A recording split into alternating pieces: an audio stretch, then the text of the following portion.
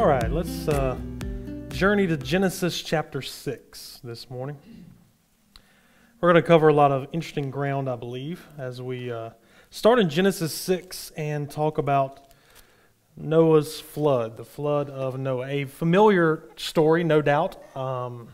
Something if we grew up in church, have learned from the time that we were a kid, but we're going to look at it today as grown-ups and see what we find in the scriptures and some of the complications that have come about with this story, and then search for some answers in the midst of that. However, before the flood, we want to start in Genesis 6, 1 through 4. Genesis 6, 1 through 4 is a passage that is very controversial, a troubling story to many, just plain out unusual for several reasons. So let's read these first few verses of Genesis chapter 6, verses 1 through 4. And we may not catch it at first, but we'll dive into it and see what we have here. In Genesis 6, of course, we've just came out of Genesis 5 with the descendants from Adam to Noah, the righteous line, the righteous seed ending with Noah. And we find here in Genesis 6:1, when man began to multiply on the face of the land, and daughters were born to them, the sons of God saw that the daughters of man were attractive, and they took as their wives any they chose. Then the Lord said, "My spirit shall not abide in man forever, for he is flesh. His days shall be 120 years. The Nephilim were on the earth in those days, and also afterward, when the sons of God came into the daughters of man, and they bore children to them. These were the mighty men of old, men of renown." So we have an interesting passage of Scripture here because we see two phrases used, the sons of God and the daughters of men. And this is seen in a couple of ways. First of all, in a very natural reading of it, coming out of chapter 5, we've seen two lineages of people so far. We've seen the line of Adam through his son Seth, which we saw was a godly line. If we notice in chapter 5, there were Seth and Enosh, and through that we have Enoch, and then Lamech, Methuselah, we have Noah. And this was a righteous lineage of people. People began to call upon the name of the Lord. Enoch was one that walked with God. But then we see in the previous chapter, we have the lineage of Cain. And Cain's lineage was an evil lineage. We saw the Lamech on Cain's side, who was one that wanted to take 70 times 7 vengeance upon those that would come against him. And what you have set up here is the seed of righteousness and the seed of wickedness. And so when some people come over to chapter 6, they come and they see the sons of God and the daughters of men representing these two lines. They see immoral unions between the godly line of Seth and the ungodly line of Cain. Turning their backs on their godly heritage, these men intermarried with unbelieving women from the line of Cain and produce offspring renowned for their wickedness. With the spiritual collapse of the descendants of Seth, God pronounced judgment upon mankind and sent a flood to wipe them off the face of the earth. So the intermingling between this righteous line and unrighteous line produced a group of people that were very, very wicked, and that's why God sent the flood. So that's one way to look at these first 4 verses in Genesis chapter 6. A second way to interpret these verses is to focus on the words, the sons of God. So we have here in verse number 2, the sons of God saw the daughters of men that they were attractive. They took them wives. And then in verse number 4, we have this name called the Nephilim that were on the earth in those days when the sons of God came into the daughters of men and bore children. So the sons of God and the daughters of men produced what is called here the Nephilim, which the name Nephilim literally just means fallen ones, those who were the fallen ones. It could be fallen into wickedness or fallen into sin, or it could mean something different. But they bore children unto them known as the Nephilim, and these Nephilim were men of old, men of renown. They had stories about these men. They were men that were known. But the phrase, the sons of God, here in Genesis chapter 6, in the Bible, it is almost exclusively equated with angelic beings. In Job chapter 1, we see the sons of God coming before the throne of God. So because the phrase the sons of God is generally understood in the Bible as almost every time referring to angelic beings, the story would go that there were literally angelic beings that came to earth and married human daughters and produced a hybrid offspring that became men of renown, these Nephilims, the fallen ones. In that context, the fallen ones would speak of the fallen angels. And while this sounds really weird to me and to a lot of people, in the ancient days it's not so much. There are other common stories found, but they're intermixing between gods and humans. Certainly this was a deep-rooted belief in Judaism. I have here listed from the non-biblical book or non-Protestant book of 1 Enoch. Listen to what this says in 1 Enoch, an ancient Jewish writing. In 1 Enoch it says, "In the generation of my father Jared, some from the height of heaven," that would be angels, "some from the height of heaven transgress the word of the Lord, and behold, they commit sin and transgress the law, and have been promiscuous with women, and commit sin with them, and have married some of them, and have begotten children by them. And there were a great destruction over the whole earth, and there will be a deluge, and there will be great destruction for 1 year." So in the writing, the ancient Jewish writing of 1 Enoch gives credence to this belief that angels intermarried with human women produced this type of hybrid offspring, which was the reason for the flood and God sending the flood. So, even though it's, we might look at that and say that's really weird to us, it is a belief in ancient Judaism. Early Christians possibly saw a connection as well, and we find a couple of verses in our New Testament that would seem to indicate that angels did something very, very bad that God had to give them special judgment for. One of these scriptures is in 2 Peter. I'm going to go over there and read that real quick for you in 2 Peter chapter 2, verses 4 through 6. 2 Peter chapter 2, verse 4 says, "For if God did not spare angels when they sinned, but cast them into hell and committed them to chains of gloomy darkness to be kept until the judgment. If he did not spare the ancient world, but preserved Noah, a herald of righteousness, with 7 others, when he brought a flood upon the world of the ungodly. If by turning the cities of Sodom and Gomorrah into ashes, he condemned them to extinction, making them an example of what is going to happen to the ungodly. If he rescued righteous Lot, greatly distressed." So he gives several stories here that come from the book of Genesis. You have the story of Noah and the flood, that God did not spare the ancient world but judged them. You have Sodom and Gomorrah. He mentions Lot. All of those stories are from the book of Genesis. And before he mentioned that, he says in verse number 4, "If God did not spare angels when they had sinned." So Peter lumps this idea of sinning angels that God cast to hell and put them in chains of darkness until the times of judgment. And that means these angels did something so heinous that they would be bound up in these chains. Now, most Christians believe that what we would refer to as demons today would be the fallen angels that fell with Satan. Well, obviously, if that's true and there are demons today, then they obviously are not bound in hell. So Peter seems to indicate there is a special group of angels that sinned that was so heinous, God put them in judgment, waiting for, or put them in chains waiting for judgment. Even though he doesn't explicitly quote, per se, Genesis chapter 6, with that sin and the other stories picking up with the flood in Genesis could seem to indicate that this is what Peter intended and could have been an ancient belief of the first Christians. Then when you turn over to the book of Jude, in Jude verses 6 and 7, we see something similar here as well.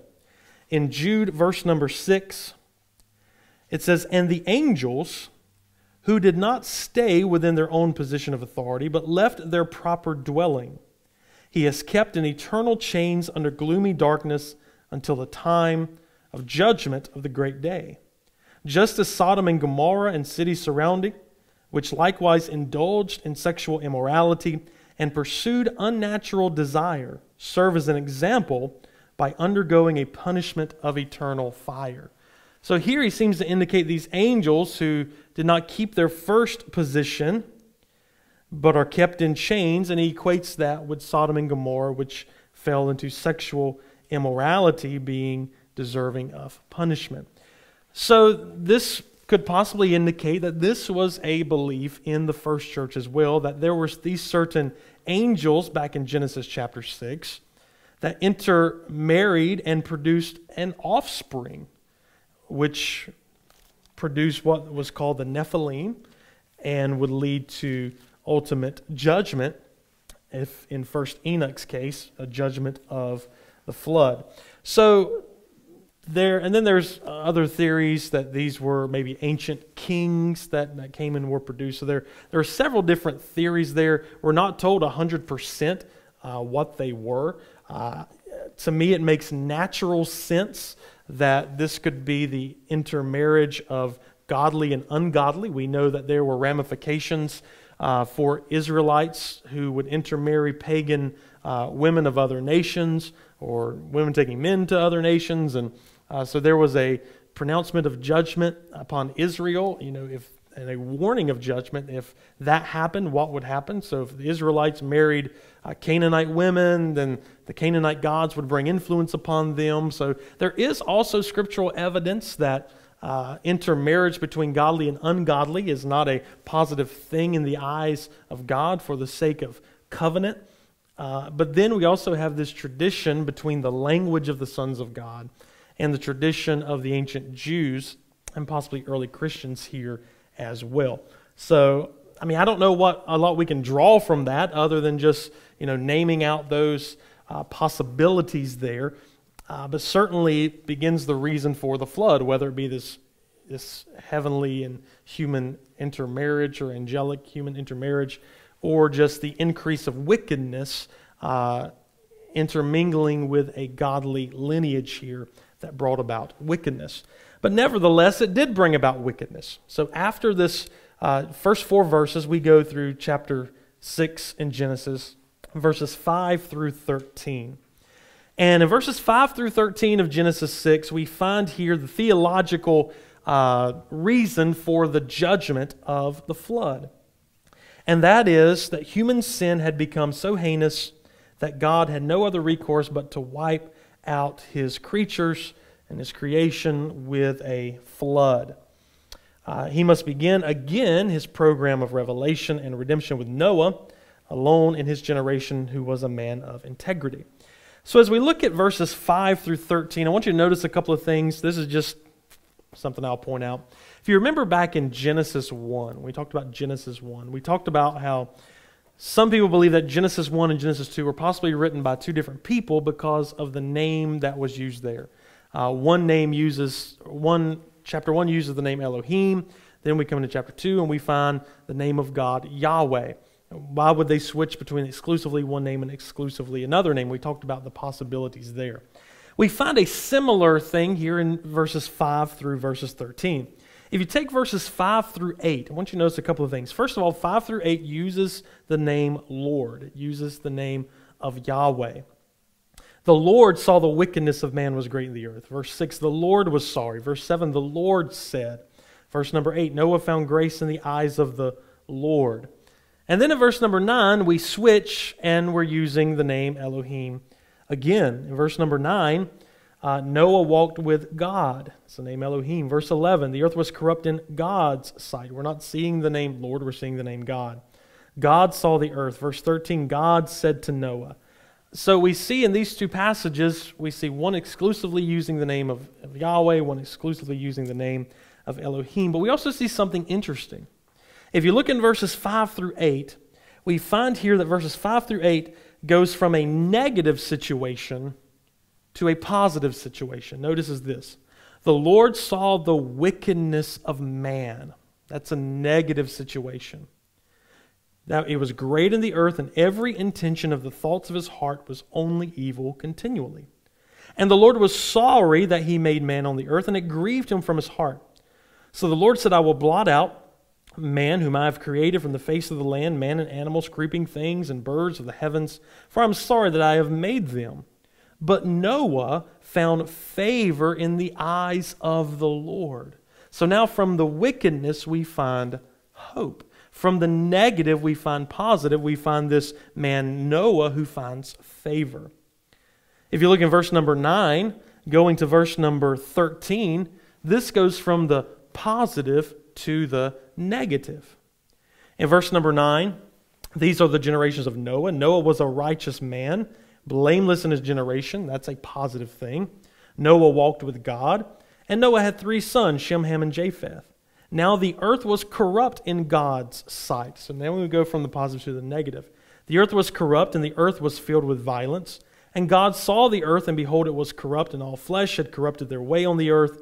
And God said to Noah, I have determined to make an end of all flesh, for the earth is filled with violence through them. Behold, I will destroy them with the earth. So we find in verses 5 through 8, going from the negative to the positive, using the exclusive name of Yahweh. In verses 9 through 13, going from the positive to the negative, using the exclusive name of Elohim. Again, I don't know what that's worth, but I find that very interesting to read. But in these verses 5 through 13, we find the reason for the flood. And the reason for the flood is that man had become so wicked and so corrupt that verse number 5 says that every intention of the thoughts of his heart was only evil continually. And then we find down in verse number 11 that the earth was corrupt and it was filled with violence. So the inclination, the implication here is that the inclination of the heart was expressed through mass violence. And that seems to be affecting not just humanity, but the animal kingdom as well, that there was violence had filled the earth. So much so that, and the ESV doesn't translate it exactly like your King James would. In verse number 13, God said to Noah, I've determined to make an end of all flesh. The other translations, and there is the note here in the ESV, the end of all flesh has come before me, is what some translations read. That could indicate that the violence in the earth was so bad that mankind was essentially wiping themselves out, and that they would ultimately destroy themselves and nothing left. So what God would do here is basically save humanity from themselves through one family, Noah, and his sons and their family. So that God would actually preserve the human race from being totally obliterated off of the earth. And this is an act of God's preserving grace working through Noah. So we see every intention of the heart was only evil continually. The earth was filled with violence. So what does that do? It makes God grieved. It grieves him, and it grieved him to the point that he regretted making mankind, seeing what they were doing to themselves. And this is an important aspect, I believe, of the flood, is that the flood is not the picture, and some critics of Christianity have pointed it this way. The flood is not a picture of this angry God that just wants to destroy the world. It's a picture of a God whose heart is grieved because he's looking down and seeing what mankind is doing to themselves, and that is wiping themselves off the map. So God, instead of the extinction of all humanity, reaches down and saves humanity and chooses to recreate humanity through one man named Noah. So I don't think we picture here in Genesis 6, at least I don't see it that way, of this angry God who's out to destroy everyone 5 chapters after he made everyone. We see God's heart here being grieved. And we see that also after the flood with the covenant of Noah, because God's heart is not to destroy the earth again. So it's never God's intention or heart for judgment. It's God's intention and heart for redemption. But in essence, we see here the reason for the flood and how God regrets making mankind. And then in verse 14 of chapter 6, we have the first instruction when God tells Noah to make yourself an ark. To make yourself an ark. Now, before we get into the ark and the flood story itself, I want to address some issues, and that's on the back of your first page. So, kind of the interpretations of the flood, the questions that people ask. And the more we encounter and talk with people who, number one, aren't Christians, and they may read this and they may have questions, or when you have people that go off to college and they hear different accounts than what we've heard in church and they come back and ask questions, it's good to pre-think of these questions so that we can think through them and have answers. So as Genesis story of the flood is obviously one of the most famous stories, and like I've said before, it's equated with one of the children's books. In fact, just for fun, before y'all came in here today, I went into the library and got one of the children's books of Noah's Ark just so I can read that again to see how different that is from what we're going to be talking about today. And it quickly painted over that everybody's going to die. That was like one sentence in the whole book, and everything else was just about how Noah made it through the flood and everything turned out okay. So it's just an interesting read versus what some of the critics of Christianity and even some of the critical, not just critics, but just some of the critical aspects of this story. So here are some of the questions that people ask. First of all, how do we read it? Do we read this as something that literally happened, or do we read this as something figurative that is presented to us? The next question that somebody might ask is, did this really happen at all? Was there really a flood? Okay, and if there was a flood, was it a worldwide flood or is it a local flood? There are some people that believe that this story is not a story that's that was a literal global flood, but a localized flood in the area of ancient Mesopotamia. So is it worldwide or local? Why would, again, this is coming from some of the critics, why would a good God get angry and kill everyone on the earth except for one family? And I just addressed that issue. That's a false notion that God was so angry that he wipes everybody out. What about other flood stories? We'll talk about those in a minute. Contrary to what a lot of people believe, Noah's flood story is not the only story of a flood that we have in our history. And then also the question is, if there was sin after the flood, because if the flood, this is a question that I had one time, if the purpose of the flood was to take care of the sin problem, very shortly after they got off the ark, the sin problem comes right back. So if God was going to use the flood to wipe sin off the map by wiping the sinful people off the map, why is there still sin? And did that mean the flood did not work? And God was trying an experiment and he was like, oops, that didn't work. How do we address that? We'll address that at the end probably. So first of all, let's take a couple of these questions and then we'll address a couple as we go through. Did it actually happen? Yes, the flood story seems to be rooted in actual literal history. There's good scriptural and historical evidence that the flood story is an interpretation of an actual historical event, retold in the rhetoric and theology of ancient Israel.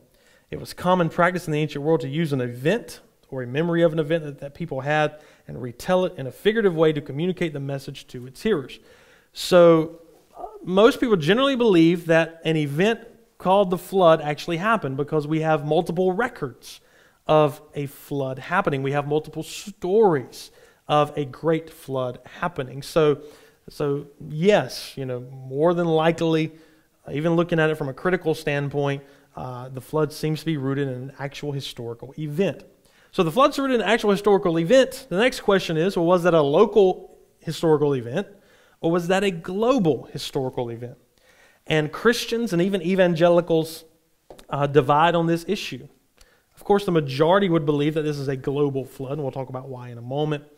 Others believe that this account came out of a great local flood that happened. We're not going to go into all the reasons why both of those, and there's a lot of scientific stuff. You can look up guys like Ken Ham, and they even built the Ark place out there, and they do all that scientific research, so I'll leave that up to the scientists. I'm not a scientist. I'm not a geologist. My daughter wants to become an archaeologist, so maybe she can help with some of that one day in the future and help me out. So there's a lot of scientific stuff both ways. You can read things on creationist websites that will take fossils in places where fossils shouldn't be to prove that there was a worldwide flood. Other scientists, more secular scientists, would deny those accounts and say that science actually proves there was never a worldwide flood. So for me, as a Bible interpreter, I'll let science argue that as far as all of those things that happen. But some believe this was a literally global flood, and some believe it was a local flood. Certainly, the Genesis account certainly presents the flood as a global event. And to me, that's what's most important when I'm interpreting Scripture, when I'm approaching the Scripture. The Scripture presents this as a global event. First of all, Genesis shows that all humanity was sinful, and God regretted making them all. So that just doesn't mean there was one group of people that God, was regretted in one area of Mesopotamia. It shows all that sin had rampaged all of humanity. Therefore, judgment would have been upon all people that had spread throughout the earth, not just in one local area. Second of all, if this was a local flood, then there would be no need to take pairs of every animal, because all the animals in one area would be destroyed, but you can just bring them in from another area. And the birds. Why save the birds if there's going to be birds in other places that were not affected by a local flood? So it doesn't make sense why God would say to take pairs of every animal if it wasn't a worldwide flood. Secondly, the size of Noah's ark indicates a worldwide flood. You don't need a Titanic if a local, river basin floods. You wouldn't need something like that if there was a flood that covered the world.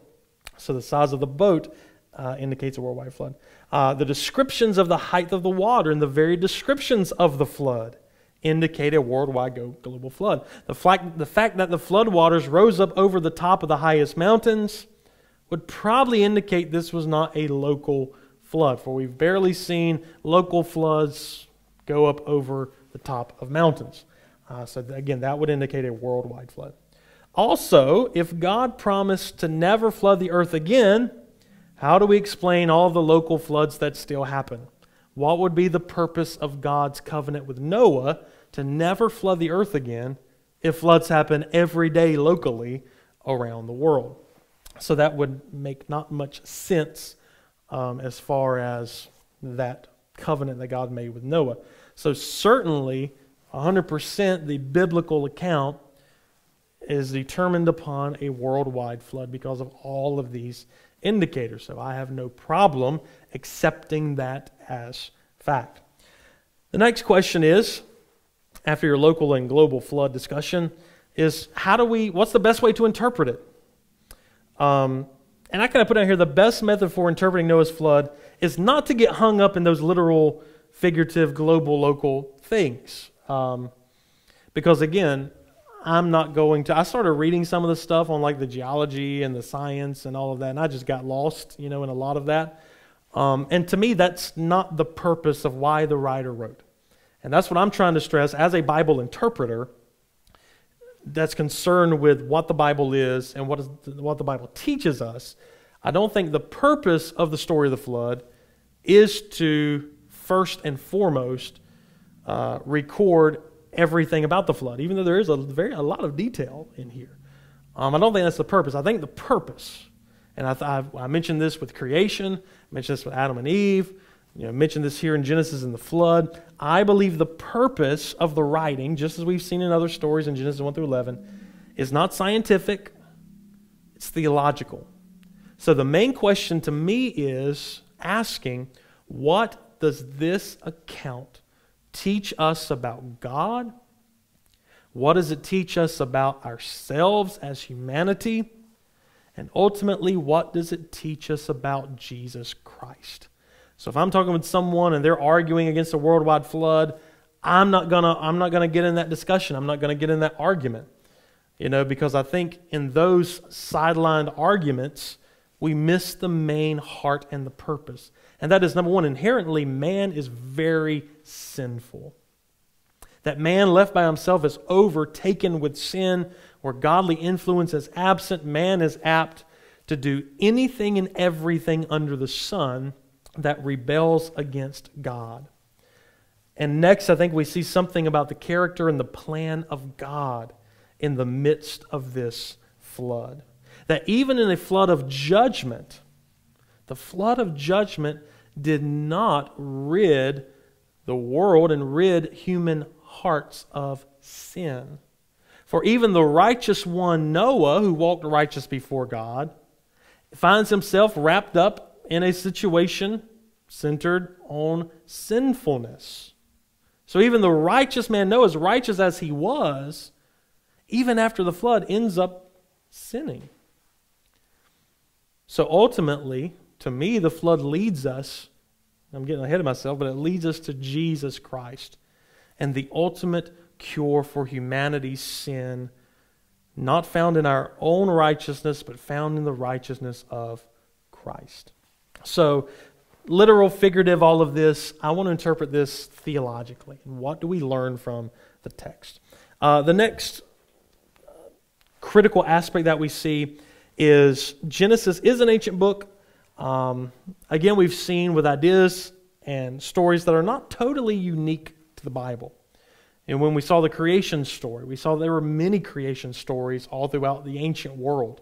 Many of them beginning with, chaotic deluge of waters and creation coming out of that. And we looked at the similarities and we looked at the distinct differences that the Bible presents as God's actions in those things. Same thing it is with Noah's story here. There are similarities between Noah's story of the flood and other ancient stories. I've given an example that we're going to look at in a moment. But however, there are many distinct differences that make what I believe the biblical account stand up far above, and that goes for the creation account and other accounts, that stand up far above all of the other stories and accounts from the ancient Near East, all of the other laws from the ancient Near East. There are distinct features of how God interacts with man, how God considers man, the humanness. In one ancient flood story, the gods get irritated because mankind is making too much noise. And so they flood the earth and kill everybody because mankind is making too much noise. We'd have flooded our homes a long time ago with some of our kids if that was the standard of judgment. But there are other flood stories. And again, that's something as Christians we can't ignore because those questions, will come. So to understand this, in the Noah story, we need to recognize, number one, that Israel's ancient neighbors also had flood stories that in many cases were similar to the flood story we have here in the Bible. Number two, Israel's flood story was written after those other stories. We know that for a fact. We know other ancient flood stories came before the writing here in Genesis. By one count, 68 different people groups have flood stories that we have discovered in recent years. These include the account in the ancient Babylonian or Mesopotamian, what's called the Epic of Gilgamesh. Probably one of the most famous of them all. So the Epic of Gilgamesh, in fact, I was kind of shocked the other day when my daughter comes home from history class, learning about ancient Egypt, learning about the Epic of Gilgamesh, and I was like, I never learned about the Epic of Gilgamesh in school, so we had to sit down and watch a video on the Epic of Gilgamesh and talk about this, and we talked about ancient Egypt, and we talked about flood stories. So my 12-year-old is learning these things that nobody ever told me in all my years sitting in a church. So if I hadn't have had a little bit of knowledge in this, and she would have come to me and be like, what about the flood story in the Epic of Gilgamesh? That's just like Noah. I would have been like, what? And then I wouldn't have had a good answer. You know what happens when somebody asks you a question and you don't have a good answer? They're probably not going to believe you. They're probably not going to believe you. So that's why it's so important to know this stuff, even though sometimes it's uncomfortable and sometimes we don't understand. But there is a story called the Epic of Gilgamesh, and it's a long epic. But there's one part of it where Gilgamesh is talking about this person named and this is not your common Wilson County name, Utnapishtim. Utnapishtim. And Utnapishtim is a righteous man who is warned by somebody, is warned that the gods, the assembly of gods in the Epic of Gilgamesh, is going to destroy the earth because of man's sins. And guess what? In the story of Utnapishtim, he is ordered to build a multi-story boat with many compartments, with a door and a window. He's to cover it with pitch. He's to bring his family, and he brought a few other people into it as well. He's to bring all the species and the seed of animals and every living plant, the seed of every living plant, so that it could be protected by the flood. The flood in the Epic of Gilgamesh lasts 6 days and 6 nights, whereas the flood in the story of, in the biblical account, is 40 days and 40 nights. There's heavy rain. The boat comes to rest at Mount Nasir. Utnapishtim releases birds from the ark, a dove, a swallow, and a raven to see if the flood waters had subsided. Of course, Noah does the same thing. He releases birds from the ark. And then finally the waters subside when they get off the boat. Utnapishtim sacrifices to the gods and was blessed by them. So you can see the similarities. You can see the similarities between the two. However, if you got deeper in the story, there's also a lot of differences in the story as well. There's as many differences as there are similarities. Critics want to focus on the similarities, not so much the differences. So reading something like this causes some people to believe that, well, if that's a made-up story, then Noah's a made-up story as well. Or it leads them to believe that, well, the Jews just copied this book as well, which doesn't have to necessarily be the case. But it certainly means that both Babylonian writings and the writings we have here in Genesis both recall this cultural memory of a flood and how they tell their story. And again, what it teaches us about their belief in their gods. And to me, the ancient Babylonian or Mesopotamian or Egyptian beliefs, they don't hold up when it comes under the scrutiny of the teaching about God. Their gods are far less superior. Their gods are really no gods at all. Their gods fall and fell many times. There's so many inconsistencies. You don't find that in the biblical narratives. So some people believe that, the creation story in Genesis, the flood story in Genesis, is actually written to correct these other stories, to show them, no, this is what you believe, but this is the one true God as He has revealed it to our people. And this is His character, and this is His purpose in all of this. So the Genesis narrative reveals the character of God, the human condition of sin, the obligation of humanity to God as creatures created in His image, and the redemptive plan. It fits into this story so much better than these other ancient stories. So, and there's so much more we could say if this was specifically on that topic, but even though there are these similarities and there's also great differences that to me, as I've studied, would show that Yahweh, the God of Abraham, Isaac, and Jacob, and the accounts stand far above all the other ancient accounts. And, there's actual truth. And I've read through the ancient, maybe it's just my upbringing, maybe it's because of what I do, but when I read these other flood stories, I went back and I read this, and when you read the Bible, there's something different. There is something different when you read the Bible versus the other ancient literature. I mean, to me it is. To me there is something divine. There is something truthful. There is something grounding that, that really relates with my spirit. You can read something from something else, okay, but when you read the Scripture, I know for a fact that it is God-breathed. And I know for a fact that it is given by us, and it is divine, God's Word to us today. And ultimately, what solidifies that is reading it through the lens of Jesus. Reading it through the lens of Jesus.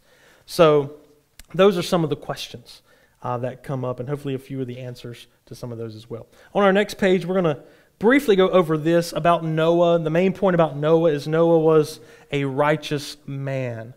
That Noah found grace in the eyes of God. Hebrews 11:7 says that by faith Noah, condemned the world and became an heir of the righteousness, which is according to faith. So just like what we'll see with Abraham, Noah believed God, and he was obedient to the word of God. And he built the ark to the specifications that God said, and Noah showed his righteous faith by his actions, very similar to Abraham. But Noah's righteousness stood above everybody else. The purpose of the flood, we've already looked at that. Violence that filled the earth. Starting with Cain and the first act of murder, Lamech multiplied that, and now you've come to the flood, and the whole earth is filled with violence. And one quote, I didn't credit, but by Brian Zond, he said this, he said, "The world was so dirty that it needed a big bath." And that's what we see in the flood. The world was so dirty it needed a big bath. The facts and the timeline of the flood, you can find this really beginning from chapter 7 on into chapter 8. We're not going to go through every detail of the story we're probably familiar with that. The ark was a big boat, 450 feet long, 75 feet wide, 45 feet high, a total deck space of over 9,700 square feet, equivalent to 20 standard college basketball courts. Would have been the largest ship by specifications in Scripture, the largest ship ever built until 1884 A.D. So certainly Noah was ahead of his time there.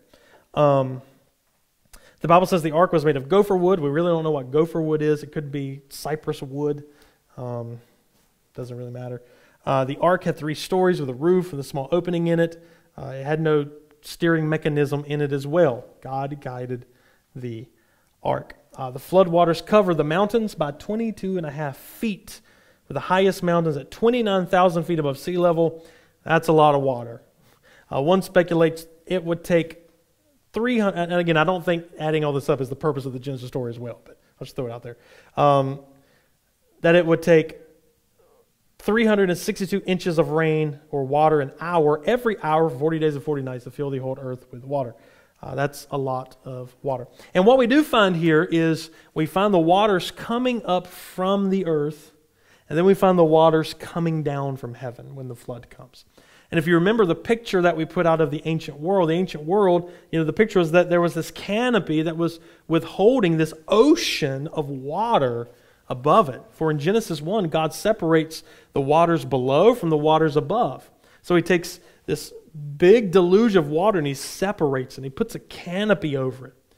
And the connotation here is that when the windows of heaven were open, all of the water from the heavens come down, and the waters from under the earth come up, and it creates this massive flood of water.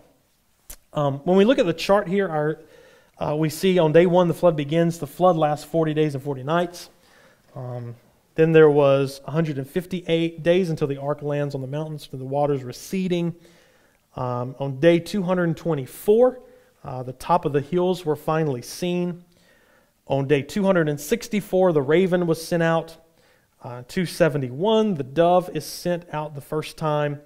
And day 278, the dove is sent out a second time. And day 285, the dove is sent out a third time. Finally, he doesn't come back. Shows us that the earth is dry. The waters have receded. Noah and his family are safe. On day 314, it says the waters were dried off from the ground. And in 371, the land had completely dried out. So Noah and his family were on the ark over a year's time with all of those animals, provided food for them. So this miraculous way of how God safely brings Noah and his family and a microcosm of creation through the flood in order to bring and recreate, repopulate the earth. And there's a lot of symbolism. I should have put this in there, but I didn't. But the symbolism between Noah and the ark and Christ, and how the early church saw that the ark is a type of Christ, how you come into the ark and you're safe, and it said that God shut the door upon them, and so much symbolism there that we don't have time to cover all of that. But there you kind of have the events of the flood and what happened. Of course, most of us are familiar with some of that, but that gives you a little bit of a timeline from the flood as well. On the back of that page, basically the flood act was an act of decreation and recreation. Genesis 1:1 starts with the deep, that the earth was a dark, chaotic place with nothing but water. And out of the water, God separated the waters, brought the land, made the vegetation, made the animals, made mankind, put him in there, and creation happened. Well, what you have here is what God had separated, God brings back together and destroys creation. That's a decreation. And then you see the waters subside, and out of that you find Noah, who's a picture of a new Adam, and giving him the same command that he gave Adam. Be fruitful, multiply, and fill the earth. So we see the same command there. So this is a decreation and a recreation. The result of the flood, the old world is destroyed, but the waters retreat. The earth is recreated. Both the destruction and recreation echo the opening chapters of the book to make the points clear. Noah is seen as a second Adam, the second father of the human race. And again, we just have the point there that I made earlier next, that this doesn't picture God as an angry deity, but one whose heart was grieved that mankind had made God. The end of all flesh was before him, so God destroyed the creation that was to bring about a new purge and a new start. Then finally, when we get to chapter 8, in verses number 20 through chapter 9, we find here God's covenant with Noah. And this is, other than the boat and the ark itself, this is the next famous picture with the rainbow in the sky. The flood story, although the supreme example of God's judgment on human sin, also subtly reflects his persevering grace, or his preserving grace. At its end, there is a word from the Lord that is not found in any other ancient traditions. These are one of the things that separates this flood story from all the other stories. This word offers a glimpse into God's own heart. The flood is seen as a measure of the grace of the living God as well as of his judgment. Now this is very important. This is very interesting. This next sentence, the very same condition which affords the grounds for God's terrible judgment. In chapter 6, verse 5, God sends the flood because the wickedness of man was great and every intention of the thoughts of his heart was only evil continually. That was the reason for the flood. And this is why I said earlier, was God like, oops, that didn't work. So the reason God sent the flood was that every inclination of the thoughts of the heart was only evil continually, and therefore he sent the flood. Now after the flood, his grace shows. In chapter 8, verse number 21, listen to what chapter 8, verse 21 says. And when the Lord smelled the pleasant aroma from the sacrifice Noah made, the Lord said in his heart, I will never again curse the ground because of man, for the intention of man's heart is evil from his youth. Neither will I ever again strike down every living creature as I have done. So the reason for the flood was every intention of man's heart is evil. And then after the flood, we see God's grace shine through. And you know what's the reason God's grace shines through? Because the intention of man's heart is evil from his youth. So the same reason that brought the judgment after the flood is the same reason God's grace shows up on the scenes. For the judgment did not change the heart of man. Judgment did not change the heart of man. Only something else could change the heart of man. So we're left here kind of hanging. Because if the flood didn't change the heart of man, what will change the heart of man? And we kind of have here, there's another flood that would change the heart of man. And that's the flooding of God's grace into the human heart. The future eradication of sin would not be with a flood, but with a cross. If the flood was to rid the world of sin, then it did not do what it was supposed to do. So Jesus came to cleanse and wash the hearts of people. Just like the world needed a big bath then, we need a big bath for our sin. But not a flood of judgment, but a flood of grace. So thus Jesus came to cleanse and wash the hearts of people from sin through his death on the cross, through the judgment that he took upon him. Thus, baptism then is a picture of the flood. where the old you perishes under the waters, and a new creation rises out of them. So Christian immersion baptism is a picture of the flood where the old creation is destroyed by the waters and a new creation rises from it. In the book of Isaiah, the Noah covenant is reflected in the new covenant. Isaiah here is talking about the new covenant. Listen to what Isaiah says. For a brief moment I deserted you, but with great compassion will I gather you. In overflowing anger for a moment I hid my face from you, but with everlasting love I will have compassion on you, says the Lord your Redeemer. Verse 9 in Isaiah 54 says, This is like the days of Noah to me, as I swore that the waters of Noah would no more go over the earth. So I have sworn that I will not be angry with you nor rebuke you, for the mountains may depart and the hills be removed, but my steadfast love shall not depart from you, and my covenant of peace shall not be removed, says the Lord who has compassion upon you. And he's speaking there, the covenant of peace is the new covenant of Christ. So he says, just as after the flood, I promise to never curse the ground again, never to strike down every living creature I've done. He says, in the new covenant, when my blood has washed away your sin, when the old you is gone, he said, I've promised never to bring that judgment upon you, never to be angry, never to rebuke you again, because my covenant now is a covenant of peace. And just as God put the rainbow in the sky to remind of his covenant, the blood of Jesus reminds God of our salvation and our redemption, that he doesn't bring us to a judgment seat, but he brings us to a mercy seat. For what judgment could never do, grace did in abundance.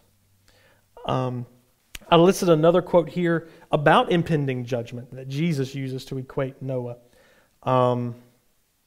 Jesus in Matthew 24 talks about, for as the days of Noah, so will the coming of the Son of Man be. And then he talks about all that. I want to skip on to the last paragraph.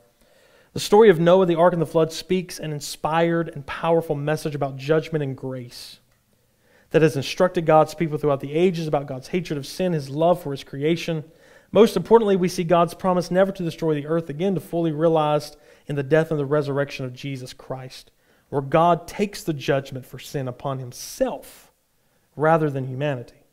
Thus, through the lens of Christ, the biblical flood story proclaims the marvelous news of God's grace and love for all of his people. And to me, that's the bottom line. It's not how many inches of rain had to fall in an hour to flood the earth. It's not if this is worldwide or local. It's the picture of the marvelous grace of our God, and a picture and a foreshadowing of the marvelous grace of our Lord Jesus Christ, who for us took upon the judgment of sin and died our death, that through him we would be baptized into Christ in his death and be flooded over with the waters, and to be brought out a new creation in Christ, filled with grace and a promise of God, just like God gave a promise to Noah here, that he would never strike all creatures again, that he would never destroy the earth with a flood again, and had put his covenant in the sky. The blood of Jesus is the symbol of our covenant as well. So every time I see a rainbow, of course my first thought is God will never flood the earth again. My second thought is Jesus' blood still covers my sins. And what do you find? You find God on the throne in Revelation chapter 4 and 5. You see him with a rainbow about him. And what a marvelous picture. So to me, the story of the flood is a story of God's covenant grace that he has with us.